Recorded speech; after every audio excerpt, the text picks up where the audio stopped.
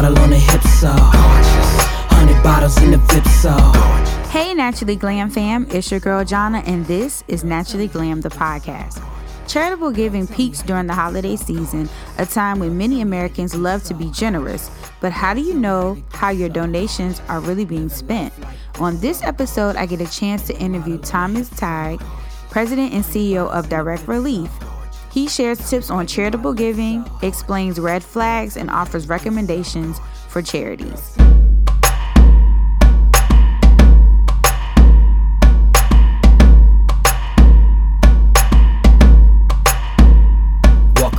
Hi, Jonna. It's Thomas. Hi, good morning, Thomas. How are you? Fine, thanks. How you doing? I'm good. Thank you so much for taking some time to talk to me this morning.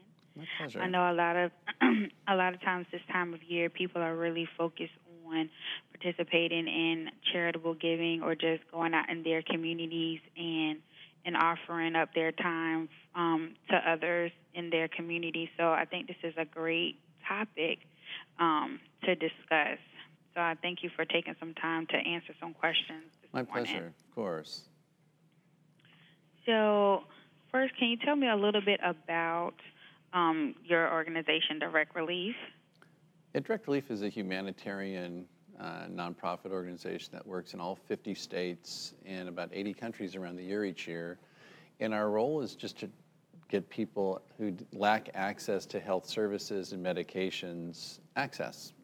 So we provide free medications, working with local nonprofit clinics and health centers in all 50 states of the United States, and really inspiring groups overseas, midwife programs, and people who provide services to folks who are less fortunate so that they're trained. Direct Relief helps them to have the tools to do their work. So we have a great opportunity to meet very inspiring people all around the country and the world. And we've been around since 1948. Wow. There's so many charities out there, and, you see on social media especially, you see lots of GoFundMe and different organizations that come along, especially when there are maybe some sort of a natural disaster or something like that. And people are nervous, especially when things are online.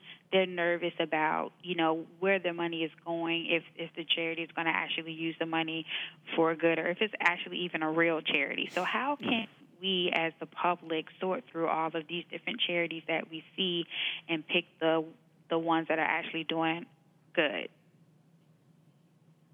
Yeah, I think you raise a really good point that because so much of the work that charities do is compelling work, or there's a very emotional situation that arises, it can be prone to being exploited. And even though a cause is very compelling, it doesn't necessarily mean that everything done under the name of that cause is done well. So I think people are right to be careful, particularly before they part with their money. And what I think any member of the public can do is, and thankfully there are kind of like consumer reports type groups that are independent, they're well established, and their job is to rate and assess charitable organizations to make sure they are legitimate, that they're filing the proper papers, that they're legally and lawfully organized. And they also assign a grade to how well they do based on their public information. So I think a group like Charity Navigator, which is charitynavigator.org, does this. They rate charities as their job. And it's sort of the consumer reports that should give people a sense of if they hear about something or want to contribute or become involved with an organization, it's not a bad idea at all to go look at Charity Navigator and see what's known about them and whether it has a rating and what the rating is. And I think that's an important, reasonable thing for the public to do, and thankful that that these independent organizations exist. This is not something you can pay to get a better grade. For Direct Relief, which gets very good grades, we got a perfect score, but they would have been just as happy to give us a 0 stars and a really bad score. So it's important for charities. I think it's important for members of the public to know that these services exist that are independent. Yeah, a lot of times people focus on this time of year, giving. We call it the giving season, Right. especially around Thanksgiving and Christmas. Is it really important for people to, focus on giving this time of year? Does it make more sense to kind of spread it out throughout the year? Does it make more sense to kind of focus on this time of year? And is it still as beneficial if, people are only thinking of giving during this time of year? Is there still some benefit that gets seen? Well, yeah, for probably the reasons that you mentioned, Jonna. Maybe it's because we're encouraged, or it's kind of a sentimental time of year with the holiday season and Thanksgiving to think about others. But a surprising, more than a third, if not 50% of all the charitable gifts that are made by individuals in the United States happen within about 7 weeks, right at the end of the year. So that's a huge period, or a short period of time, where a huge percentage of all gifts are made. And it's in part, I think, due to the tax season and people thinking, gosh, how am I going to do this year if I have to pay my taxes? But also kind of the tradition that's developed around the holiday season, where it is sentimental. I think the advertising generally is encouraging people to give and think about those less fortunate. And it's this wonderful sentimental time. But it's still important for charitable groups like Direct Relief that rely exclusively on charitable gifts that they come in, because some groups have access to government resources. They receive a big chunk, or the majority of their funding from government sources, which is fine and great. But I think for those that really rely and sink or swim based on the support that they receive from the public, it's still a critical time. Although groups like that or Direct Relief, I think they would certainly welcome support any time of year.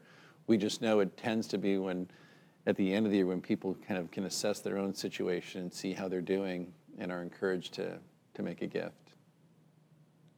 Now, what would you say are some things that charitable organizations, or you feel like more charitable organizations, small and large, can do to kind of encourage people to, focus on giving to charities and not feel so, what's the word I want to use? I don't want to, maybe cynical is the right word, but, people, like I said before, they kind of don't, everybody is not so trusting. Right.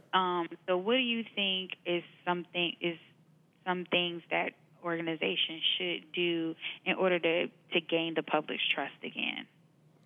Yeah, it's a great question. I think, without the element of trust, it all sort of breaks down. I think it's not something that, when you go to, when you're a buyer or a shopper and you pay $10 for a product, or $5 or $3 for a cup of coffee, you get to decide whether you got $3 worth of value from that coffee, because you're the buyer and you're the consumer. I think nonprofits, it's a little bit different, because you're giving money to a group, but the service is going to someone else. So you really don't know if your money bought value that you intended. And so that's why it's important for, I think, nonprofits to understand that, and to take and listen carefully to what members of the public are telling them. We want to help, but we're not sure you're doing what you say you're going to do. And I think what Direct Relief has learned, that the best way to come at that is, it's pretty clear. People want to know what you're doing with their money and whether it did a good job or not. So we try to tell them. We try to give them more information than is required at Direct Relief. We listen carefully to even comments that come in our website. And like any organization, you want to be responsive to the things you hear.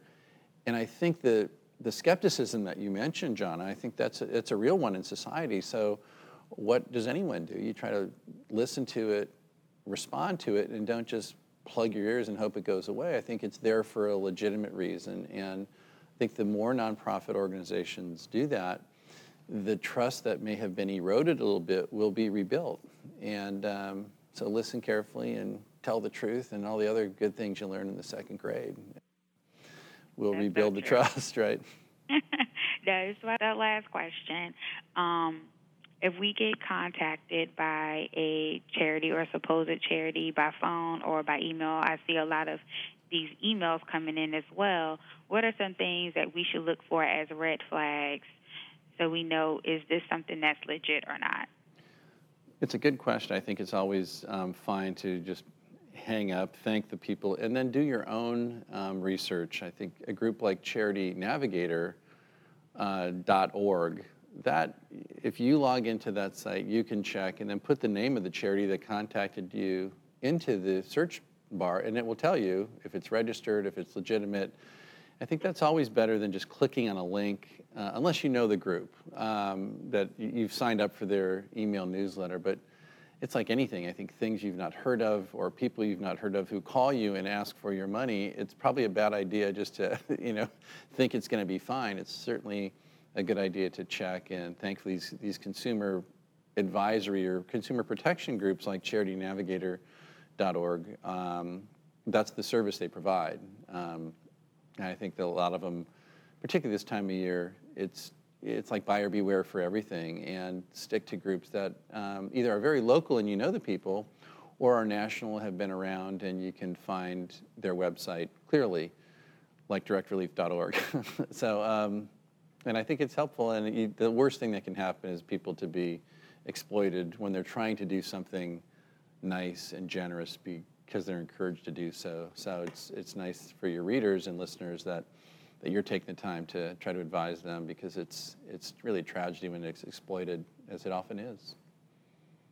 Well, thank you so much, Thomas. I really appreciate you taking the time to talk to us about Direct Relief and Charity Navigator. We definitely will be using those two resources this given season. Thank you, Jonathan. My pleasure.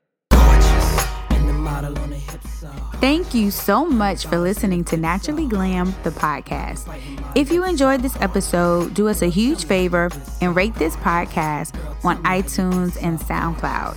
And if you really, really enjoyed it, take a moment and leave a review.